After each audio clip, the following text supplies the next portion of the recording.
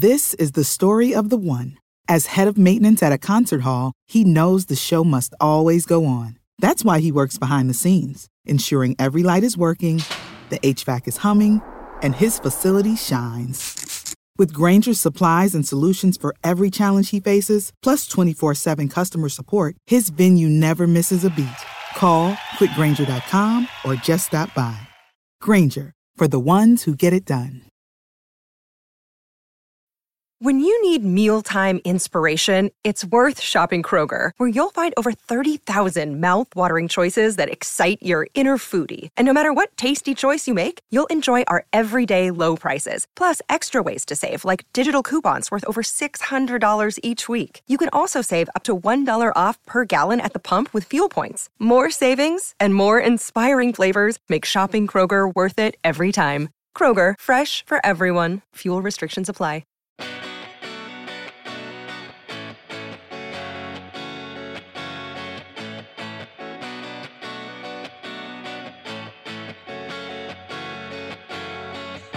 Hello, and welcome to another edition of the Celtics Lab podcast. I'm Cameron Tepetabai, joined by Alex Goldberg and Dr. Justin Quinn.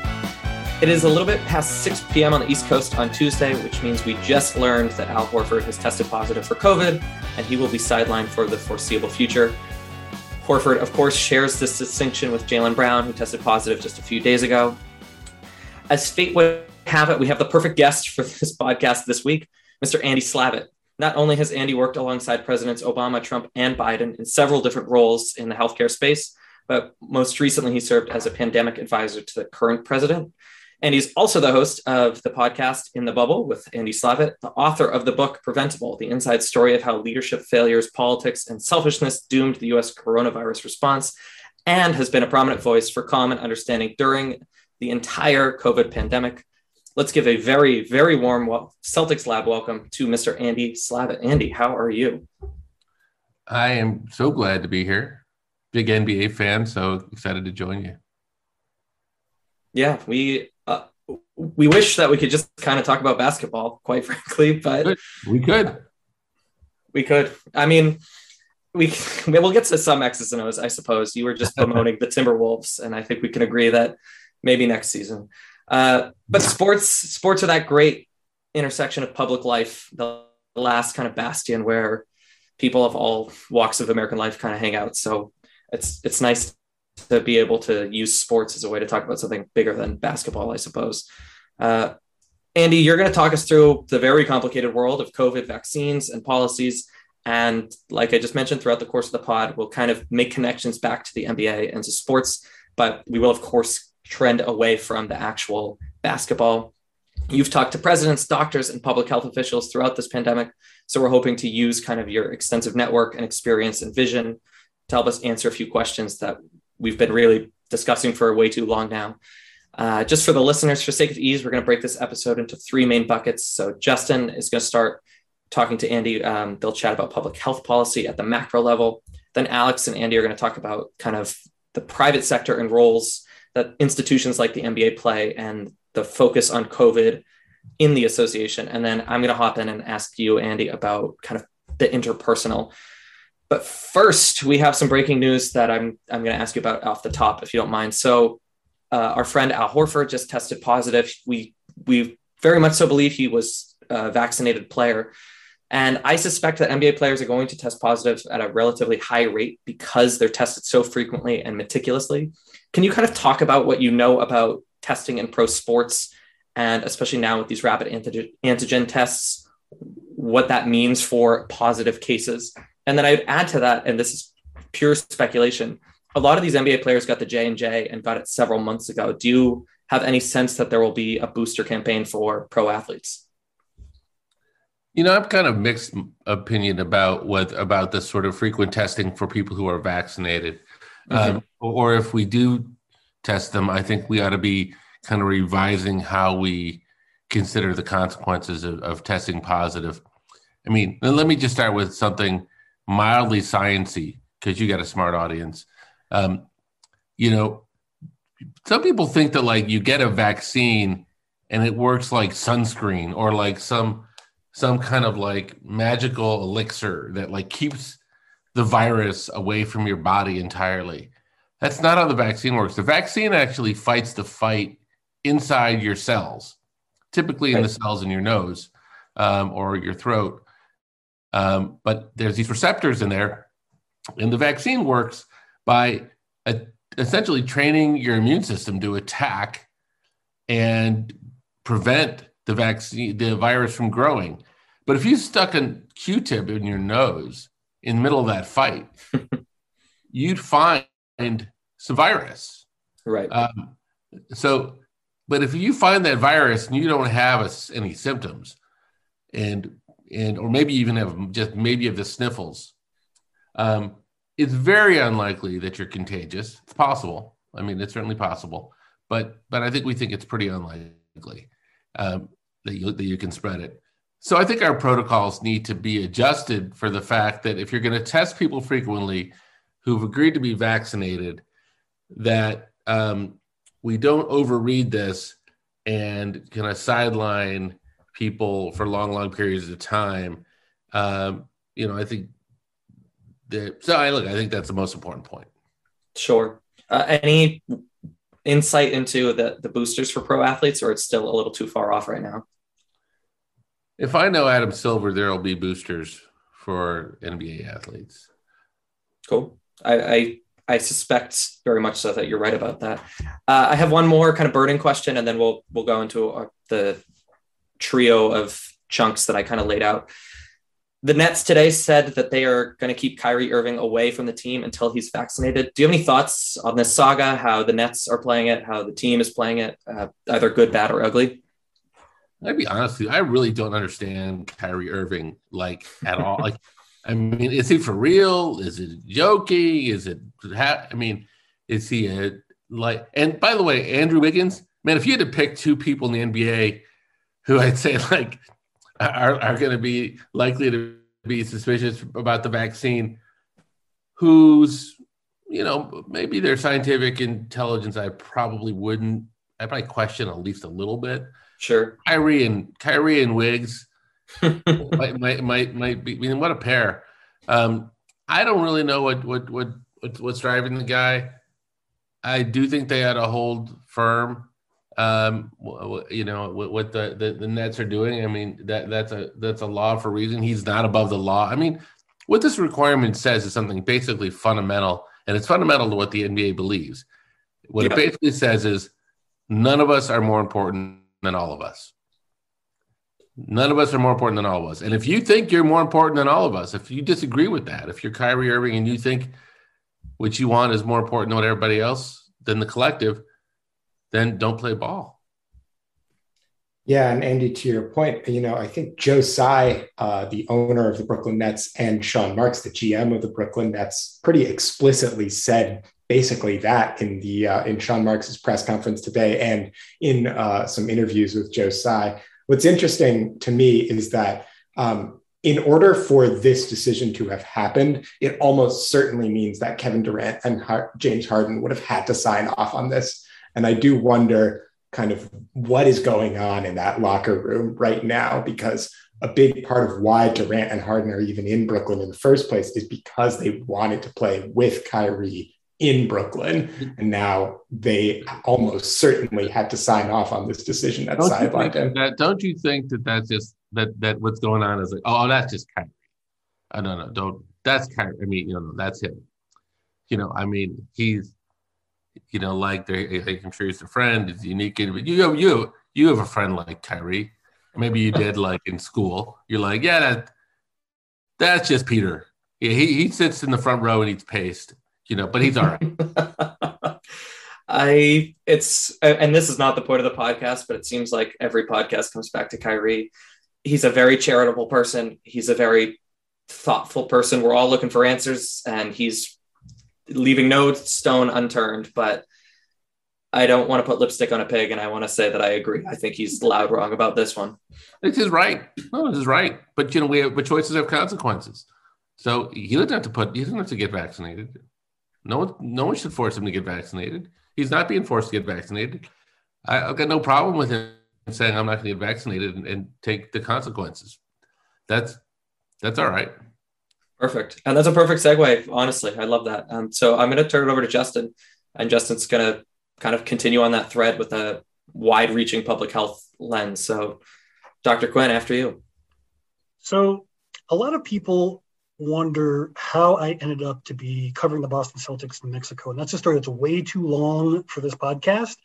But one interesting thing about how I did end up in Mexico that eventually kept me here is I researched the 2009 H1N1 pandemic in the framework of the sustainability of tourism. Surprise, it's not, in Yucatan. And so that for me had sparked a long-standing interest in public health that I have since really struggled with in terms of being both a member of the media and just as a person after some really personal events with COVID ended up coming into my life.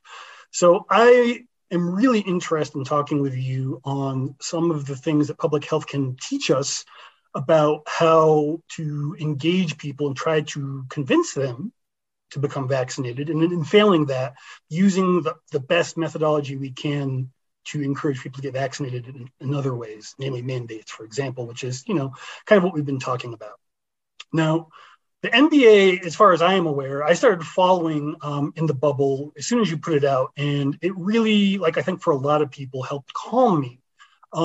You've since, admitted that a lot of the assumptions you had at the start of your podcast have not necessarily borne out. They aren't some of the most positive things in terms of what people would tolerate. And so I would really like to talk, before we get into the meat of it, how you got into this podcast and the way that, the NBA specifically played a role in the start of that very first podcast. Well, so my son is now in college, but he was a high school varsity basketball player.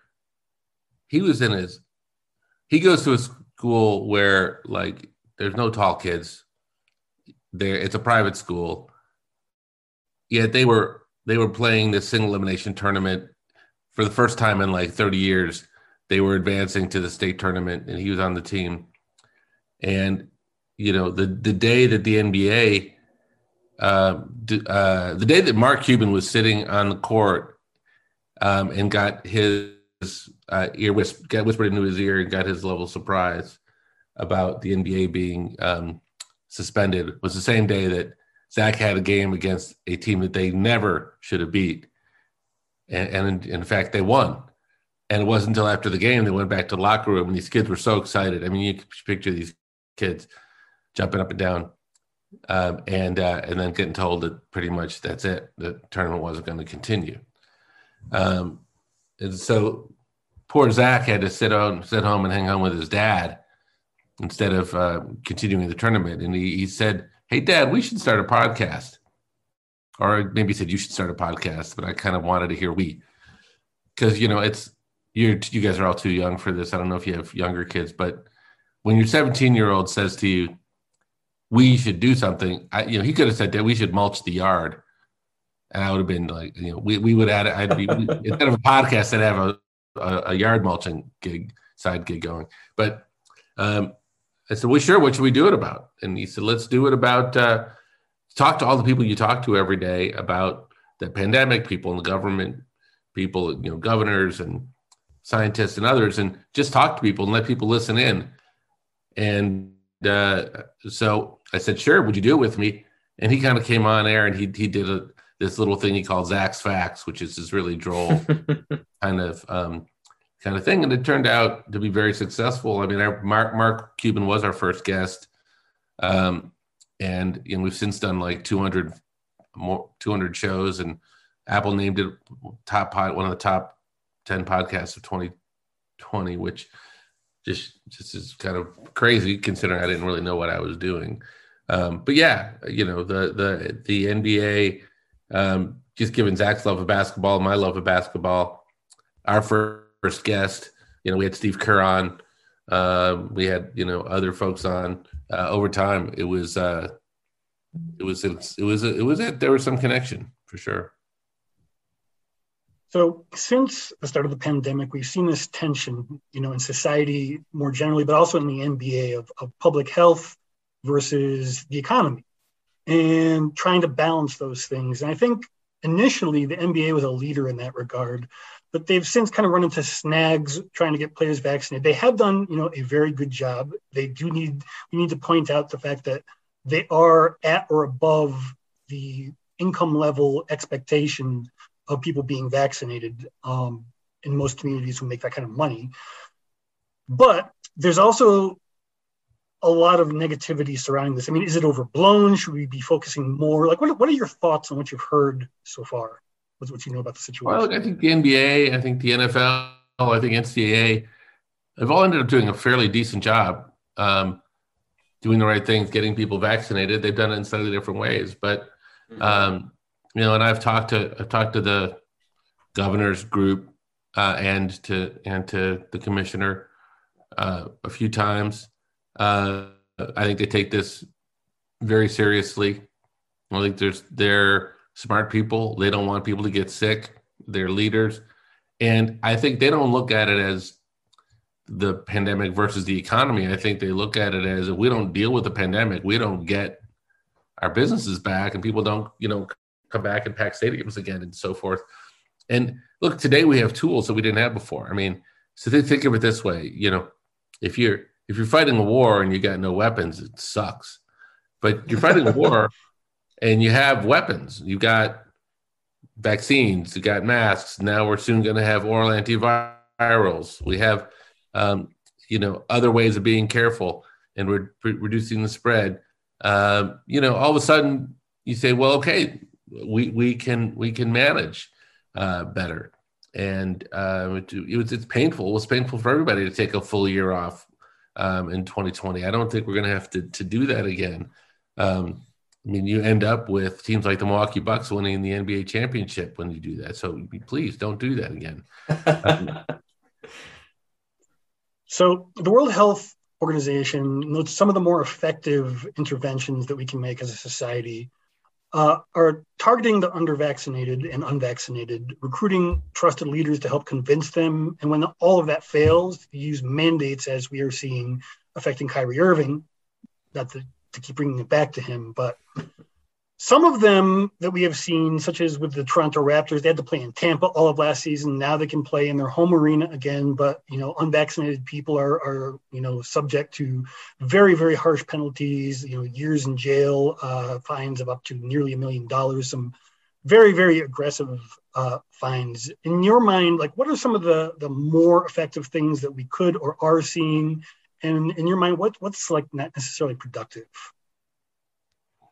Well, look, I think there's a lot of people people fall into a few different categories. Most people who can be vaccinated are vaccinated. Then if you look at people who aren't vaccinated, they're not vaccinated for a few reasons. Some of them are kids and they can't be vaccinated. And by the way, for that reason, if you are not vaccinated, that's a really good reason to get vaccinated, because there's a bunch of people that can't, and you kind of owe it to them, I think. Then you get people who aren't vaccinated by choice. And they fall roughly, I'm going to call it, into two categories.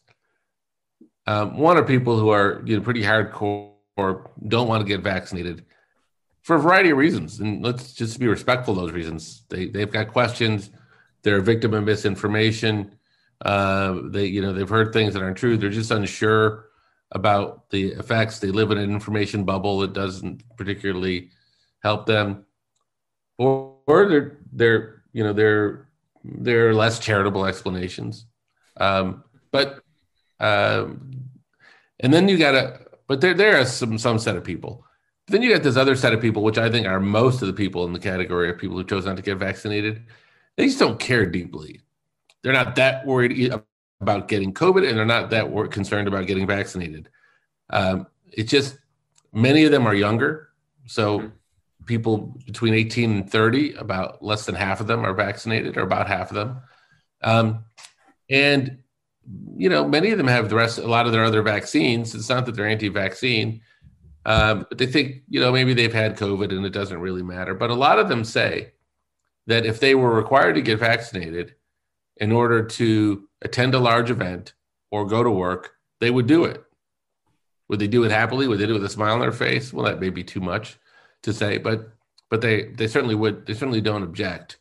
And so this idea of saying, hey, if you want to be around other people, in large groups and share the air with them, get vaccinated, turns out to be very effective, very, very effective with these large groups of people. And by the way, it can be done very, very respectfully. And it's a matter of choices. You can watch the Raptors on your TV at home without getting vaccinated. No one really cares about that. But if you want to go show up and, yell and scream and breathe on people, that's a different story. Remember, COVID-19 Delta, SARS-CoV-2, it's the fastest growing respiratory illness probably in humankind. It grows faster than chickenpox. It grows faster than measles. It grows faster than any recorded respiratory illness that we can think of. That means that overnight, it's like a wildfire. All it takes is, Alex walking into the stadium, breathing hard, mouth breathing and sneezing, yelling and screaming and singing. And, that could, in a short period of time, a lot of people can be affected. So, Andy, how did you know that that's exactly my process when I go into the arena? It's all of our process. It's all of us. It just described all of us. I'm not picking on you. It's all of us. But so if Alex does that and he's vaccinated and everyone else is vaccinated, that won't happen. And you can enjoy the game. So for personal reasons, I'm not going to get into too deeply because they've affected so many of us. I found it for a period of time. I'm better now. I've come around emotionally through a pretty long and hard journey. But for a very long time, and this is something I see the media doing a lot, playing the blame game, trying to guilt and shame people into getting the vaccine. And I knew that wasn't going to work from my public health background. And I still found myself doing it out of anger. So I'm just wondering, how do we change to become more effective advocates for intelligent decisions as media members and as fans? Yeah, boy, I tell you what, it's a great insight. And the only thing I can tell you is think about times when you've had your mind changed about something you really believed and you publicly expressed an opinion on, right? First of all, if you're like me, it doesn't happen a lot because you're stubborn. We're all stubborn. We are all believe what we believe, we all believe we're reasonably intelligent people. But I'll tell you how it starts. And I've advised a lot of companies who are talking to people about this, is you got to feel heard. Like if I said to you, I'm going to pick on Alex again. If I said, Alex, you're not vaccinated, you should get vaccinated. Here's 50 reasons why. By the way, smart people get vaccinated, dumb people don't, and you're not vaccinated, it's not going to go well. But if you get a chance to tell me, look, Andy, there's a few reasons why not. My girlfriend told me this, or this is what I worry about, or whatever. And you're her, and someone hears you out and says, oh, I appreciate you sharing that. That makes a lot of sense. I understand it. Then you're open to listening and having a conversation. Presuming you're talking to someone you trust. Presuming you're talking to your doctor or you're talking to your bartender. No, not your bartender. But people who you respect, but they've got to listen to you. And so there's a lot of misinformation swirl out there. And if you want a place to place your anger, Justin, there's a good spot. Facebook. There people who make money spreading disinformation. Because I know exactly how you feel. It's like, oh, I got to blame somebody. Somebody's to blame. And you hear people saying, stupid things. But the truth is that 2/3 of people who aren't vaccinated believe one of 5 falsehoods about the vaccine. And if asked where they learn those things, they say from people they know on social media. And the people who are spreading it, a lot of them think it's true. I have to imagine they think it's true. But they're all getting it from somebody, someplace who knows it's not true. And so that's probably a relatively small number of people who know how to manipulate the algorithms and so forth. But that's the fight to fight. It's cutting down on all of the gross misinformation, and then just respecting people and have reasonable conversations with them. I mean, the pandemic's going to end, and what COVID will still be here, but the pandemic's going to end. And then what you got to ask yourself is, really, do I want to have bad relationships with a bunch of people I know because we got into massive fights during COVID and I insulted their intelligence, and now there's this giant rift? And I strongly encourage people that our relationships are valuable, and even our relationships with people we don't know very well. People treating people with respect, how we feel about ourselves. In all seriousness, you respect yourself more when you've treated people kindly. So we all do this. Justin, you're not alone.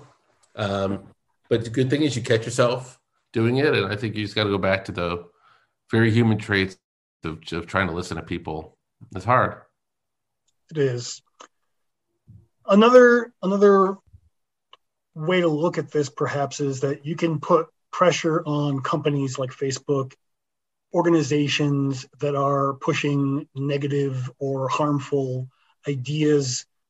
But sometimes you also run into ostensibly good organizations, like, for example, labor unions, like, for example, the NBA Players Union, which has taken a stance that isn't exactly anti-vax, but it's not equivocally pro-vax either. So should we be putting pressure on the Players Union? And if not, why are they, for all the good they do a lot of good, why are they taking this position, in your opinion?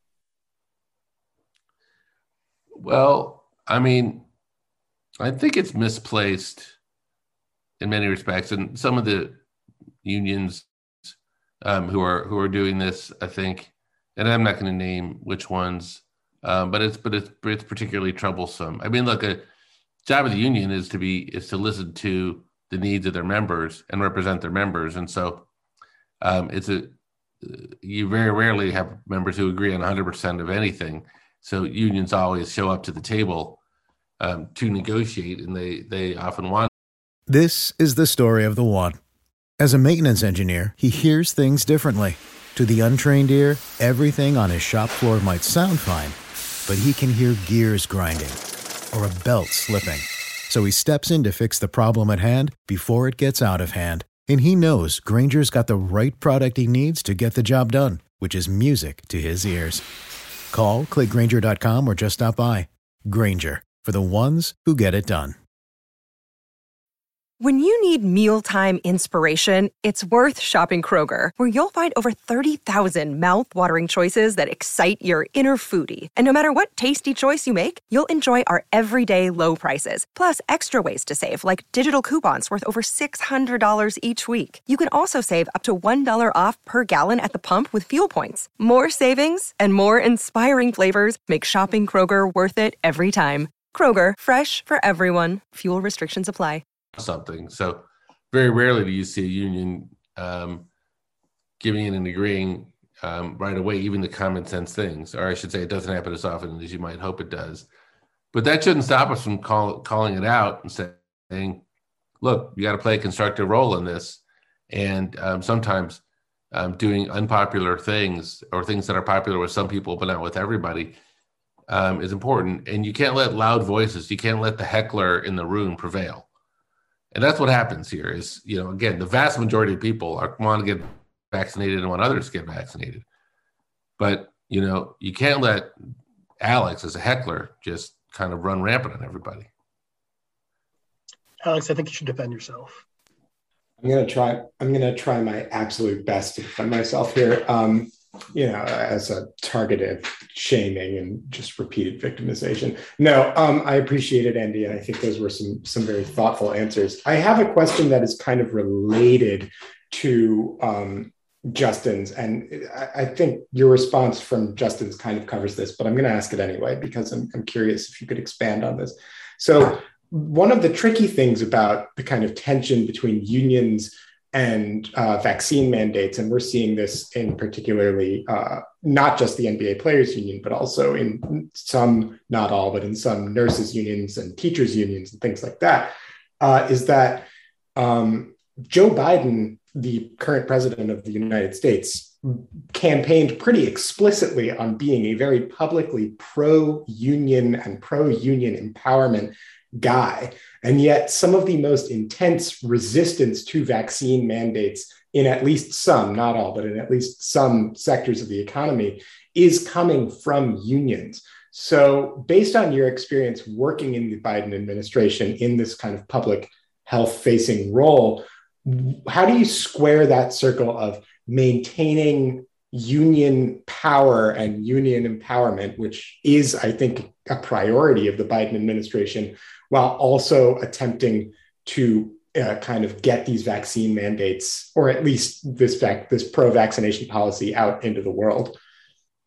One of the hardest things to do in politics and in life, by the way, is to speak out against your friends when you don't agree with them. But you got to. And, you can't be afraid to do that. Otherwise, you're beholden to them. And by the way, that's not a real friendship either. If you got a kind of friendship where you can't disagree respectfully about things, then it's not really a relationship. It's just kind of a happy talk for good times. And so, what the president has to do with people who disagree with him, respectful, and say, look, we respectfully disagree here. I mean, he's a member of the Catholic Church, and he doesn't personally believe in, for example, abortion, but he does believe in a person's right to choose, and he's respectful about his belief, and he's respectful that other people have other beliefs. And that's just a fact of life. I mean, I think some of the issue with some of the thing behind the impetus behind the question is that it's almost like it's not okay to disagree anymore unless we're getting violent about it, right? It's like disagreement has become equivalent of you're someone's enemy. It's just not how it needs to be. It's not how it should be. We can reasonably disagree about lots of things. It's kind of one of the great things about sports is you can argue with your close friend about, the team they like versus the team you like. And, it's not personal. It's not bloody. They're just disagreements. And I don't think we should be afraid to say that you can't work through tough issues unless you can manage disagreements. And that's what good politics is all about. And Joe Biden's a good, experienced politician. I don't think he expects the people that support him to agree with him on everything. Fair enough. So speaking about this kind of idea of disagreement and how to do so, how there's kind of an irresponsible tone to the way we disagree. Then there's a responsible one, which you've just kind of articulated, kind of extending this line of thought to responsibilities. What are the responsibilities of organizations like the NBA as a broader institution? I think it's a conversation that's kind of been coming up a lot lately, but there's some question, and I think the Players Union is exploring this as to whether there is a responsibility to large national level institutions, private institutions like the NBA, and their kind of related media and individuals. If you had to kind of put it into words, what would you say are the responsibilities of large organizations like this with a national profile when it comes to stuff like this? So to be honest, I'm not 100% sure I understand the question, but I'm going to give it a shot. Look, I mean, when I got into the White House, one of the things that on the first day, January 20th, I started immediately getting phone calls from leaders around the country, CEOs, other leaders from other sectors, saying, this has been going on for a long time. You guys are there. I want you to know that we're here to help. What can we do to help? Walmart, Microsoft, the NBA, the NFL, the NCAA. We've got stadiums where we can vaccinate people. We've got logistics. We've got technology. What do you need us to do? And the truth is, in this country, more so than in other countries, leadership does kind of have to come from everywhere. And in something where you can't get by with 51% of people getting vaccinated. You can't even, unfortunately, get by with 70% of people getting vaccinated. You need much, much closer to 100% of people getting vaccinated. You got to go, who do people trust? And everybody trusts somebody different. People who trust the government are already vaccinated. We have plenty of people who don't have a lot of trust in the government. They don't trust pharmaceutical companies. They don't trust scientists. They don't trust authority. They don't know where to go to get their information. So it's really important that employers and churches and sports leagues, places where people look to, for better or worse, for leadership or authority, for example, take a position on these kinds of things.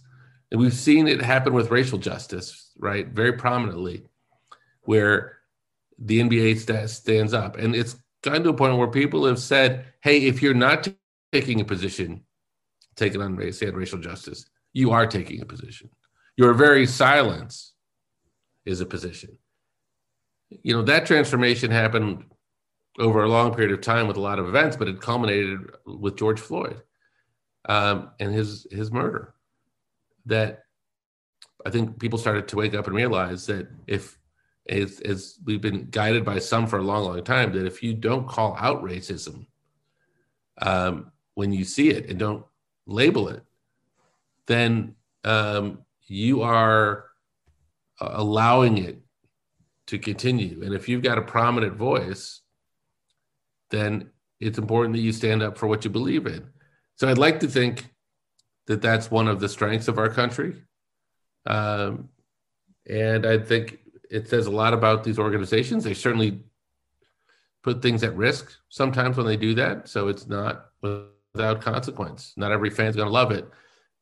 But if you explain yourself and you make it a dialogue and you do respectfully, I think you win way more people than you lose.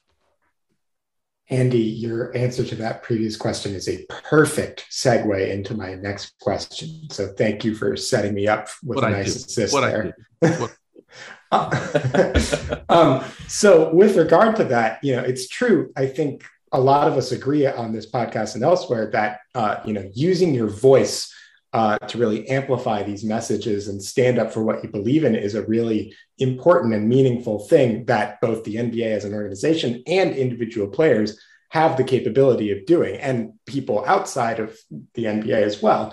But another thing to consider when we talk about kind of the way in which people use their voice and stand up for what they believe in is that there are particularly vocal holdouts, people like Kyrie Irving and elsewhere in our society, that are very much standing up for what they believe in. And it just so happens to be that is a message that does not promote vaccine safety or COVID safety or awareness. So Shams Charania, NBA reporter, just dropped a tweet that apparently Kyrie Irving, and this is using his own words, wants to be a voice for the voiceless, and that he is not anti-vaccine, but he's more upset that people are losing their jobs because of vaccine mandates. So Kyrie Irving is an incredibly prominent and vocal NBA player, and regardless of whether you agree with him or not, a lot of people listen to this guy, and he is very much, in this case, standing up for what he believes in. So what should be the plan then, I guess, for ultra vocal holdouts such as Kyrie? How do you kind of counter message that? That's okay. I mean, you're never going to get 100% of people. And I think we'd all rather live in a society where people like Kyrie Irving could speak their mind than a society where they can't. Doesn't mean there aren't consequences for Kyrie Irving. But those consequences shouldn't be because he spoke his mind. They should be because he does or doesn't follow the rules. Look, I tell you, I wish that, put Kyrie aside because he's Kyrie. I wish LeBron James had been in a different place in this whole thing than he has been. He had an opportunity to be a leader. He's incredibly influential. And he wasn't. I mean, he was in a way that I think probably surprised a lot of people for whatever reason. he chose to look at it differently. Now, I happen to know Karl Anthony Towns. I talked to Karl when his mom was sick. I talked to him after she died of COVID at the request of the team. I think for people who aren't, for people who've gone through that, we ought to be paying that a lot of attention. At the end of the day, though, no one's going to take away Kyrie's right to say whatever thing he wants to say, whether he thinks the Earth is flat or whatever he thinks. Unfortunately, sometimes people speak for shock value, or they speak and say something and then they try to clean it up by creating some kind of fishy explanation afterwards for what they think they were saying. What's going to happen? So I'll pick it up from there. I think that Karl Anthony Towns is the perfect way to kind of have a conversation about the interpersonal, and take it or leave it with some of these questions, because there's overlap with some of the things we've talked about before. But Andy, all three of us on this call are teachers, and we should be understanding how do people get and make sense of new information. And I got to tell you, I don't have answers. I have been thrown for a huge loop, as we all have, for this pandemic. So I'm curious about how people are getting their information, something you touched on briefly. Can you talk us through how you see the national media vis-a-vis the pandemic, the role of the local media vis-a-vis the pandemic? And then I love that you used victim when you talked about misinformation. If you could talk also about social media and how we're learning about the pandemic, because what we've learned has changed so much. I don't know if there's much to add, but I think the whole notion of social media and algorithms and the role that they play is really powerful, in some cases dangerously powerful. I mean, let's just say that, let's just say someone named Alex wanted to get vaccinated, but was a little bit scared of needles. And so Alex got on Facebook and wanted to understand how that worked. He would get served up. He'd get served a picture of a giant needle.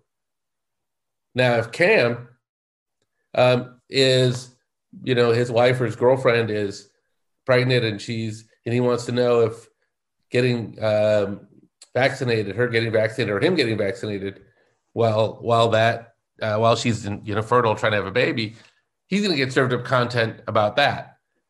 So what algorithms do is they give you the exact wrong, and for people who want to plant misinformation, don't go on Facebook and say, we are anti-vaccine. In fact, everybody begins with, I'm not anti-vax, but, and then they give you the little subtle point that hits exactly where your concern is, and it nails its target, because everybody who's looking for information on the size of a needle will absolutely will use the algorithm that will drive up the amount of people that see this. So you could go on Facebook, Justin, and be someone who's very pro-vaccine and say, I don't see any anti-vaccine content, because it won't serve up any to you. But unfortunately, it will serve it up to people who are making at exactly the wrong time with exactly the wrong piece of information. Yeah, one of the analogies I've used with my students is, I'm a Red Sox fan. I'm not going to get Yankees news articles. They're not going to try to sell me a Yankees hat. They're not going to waste their time on that. And I think the way that these information bubbles permeate, first of all, I think we're not really understanding that we're in our own bubbles, but certainly, well, let me ask you this question, and there'll be some redundancies here. As just from a public health kind of macro level messaging standpoint, how do you think your challenges rolling out the ACA and healthcare.gov what kind of differences can you suss out between those efforts back then and the challenges you faced and what you're facing or we're facing nowadays? Well, look, I mean, part of what President Biden asked me to do was speak to the public about COVID vaccination process at a time when faith in government was incredibly low, and faith in the vaccine program was low, and the country had been lied to. I mean, just to be blunt, for the last number of months, promised things that didn't happen, told it was about to end, things were just around the corner, et cetera. And, you know, I find it very easy if what you're out to do is just tell people the truth in as few words as possible. Mm-hmm. And I'll tell you, like this is actually, I got a letter from Woj's wife about this, and I don't think she'd mind me saying this. She's a nurse. But I went, I was up speaking at this national press conference and from the White House, and I was asked the question about why weren't the websites giving people, working for people who were trying to get appointments? What was the problem with the websites? And I simply answered the question by saying, I don't think it's the websites that are necessarily the problem. I mean, you could take the best website in the world. You could take Amazon. And if they don't have enough books, you can get to the end of the process and say, I want this book. If you don't get the book, you think it was a crappy website experience. Mm-hmm. So I said, that's not the problem. The problem is we have a shortage of vaccines. And it was the first time anybody had uttered those words, like, we have a shortage. And I said, you know, in this country, I know we're all pretty uncomfortable with the idea of having shortages. We're used to getting what we want when we want it. And when that doesn't happen, it makes us uncomfortable. But I'm here to tell you we have a shortage. We're going to fix it. It will be with us for weeks, possibly a couple months. And when it's passed, we're going to have plenty of vaccines, but this will be an uncomfortable period. I didn't think, it's not a particularly profound thing to say.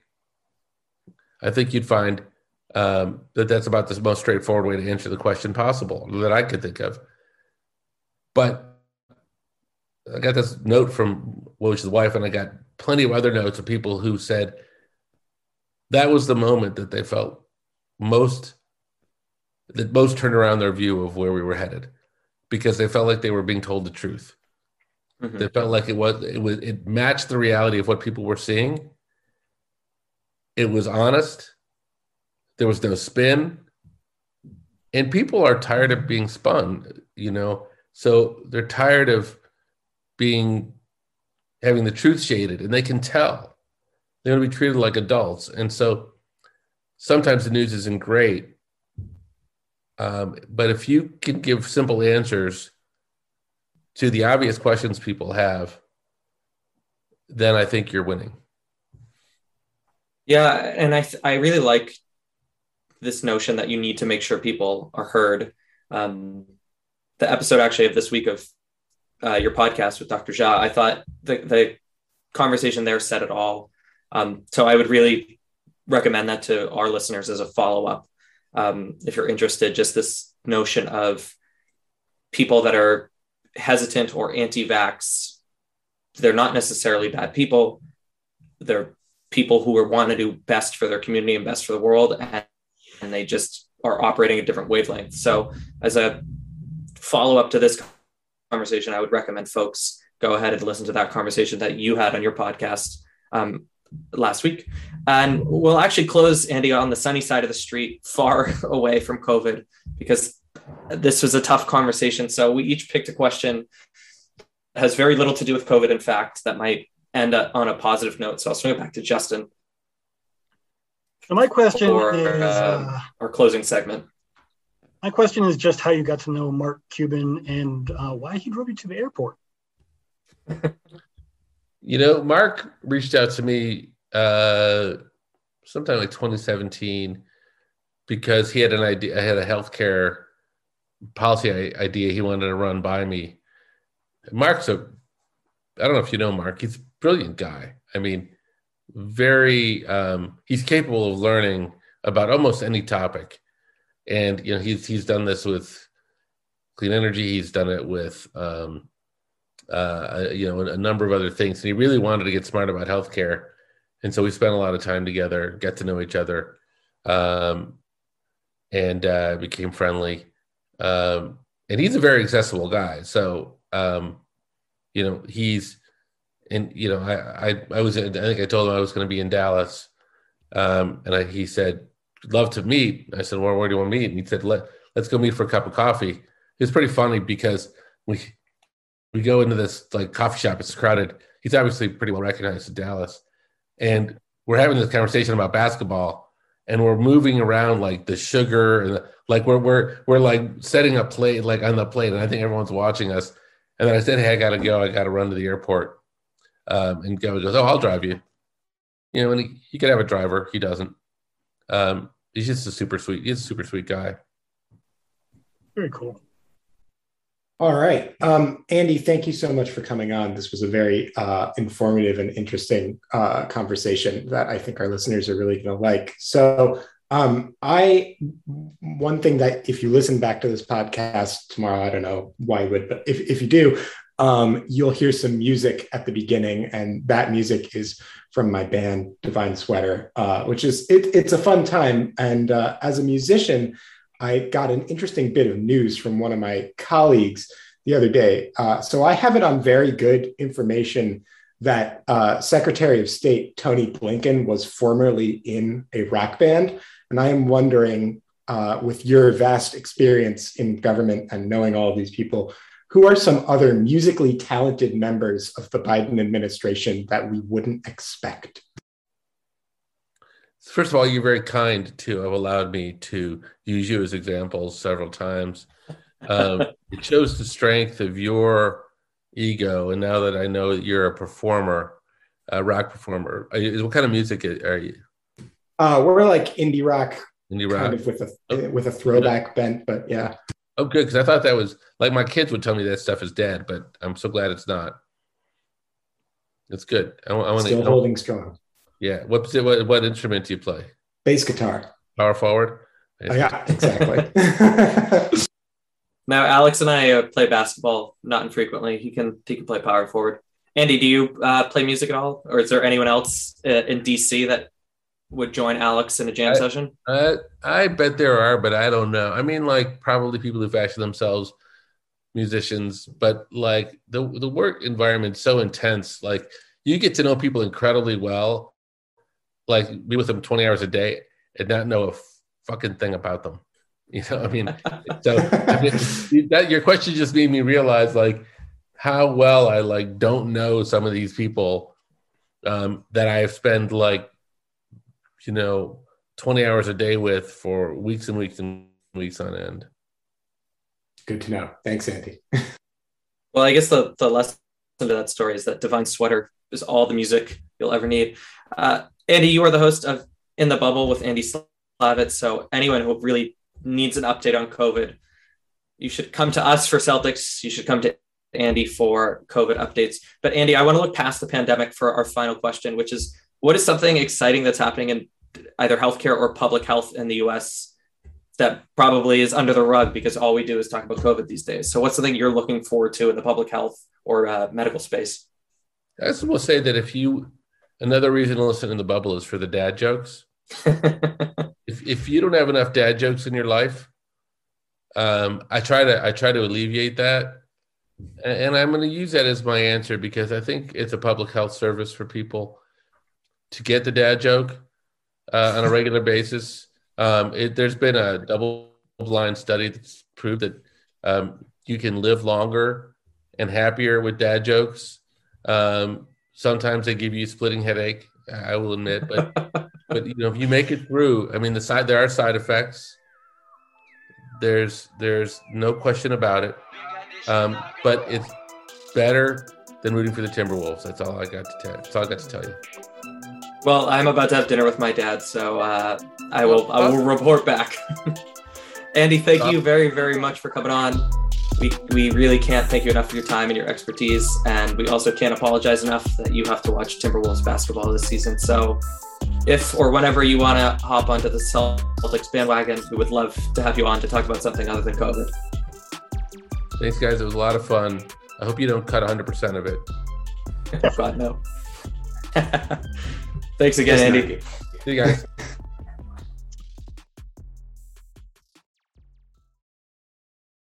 When you need mealtime inspiration, it's worth shopping Kroger, where you'll find over 30,000 mouth-watering choices that excite your inner foodie. And no matter what tasty choice you make, you'll enjoy our everyday low prices, plus extra ways to save, like digital coupons worth over $600 each week. You can also save up to $1 off per gallon at the pump with fuel points. More savings and more inspiring flavors make shopping Kroger worth it every time. Kroger, fresh for everyone. Fuel restrictions apply.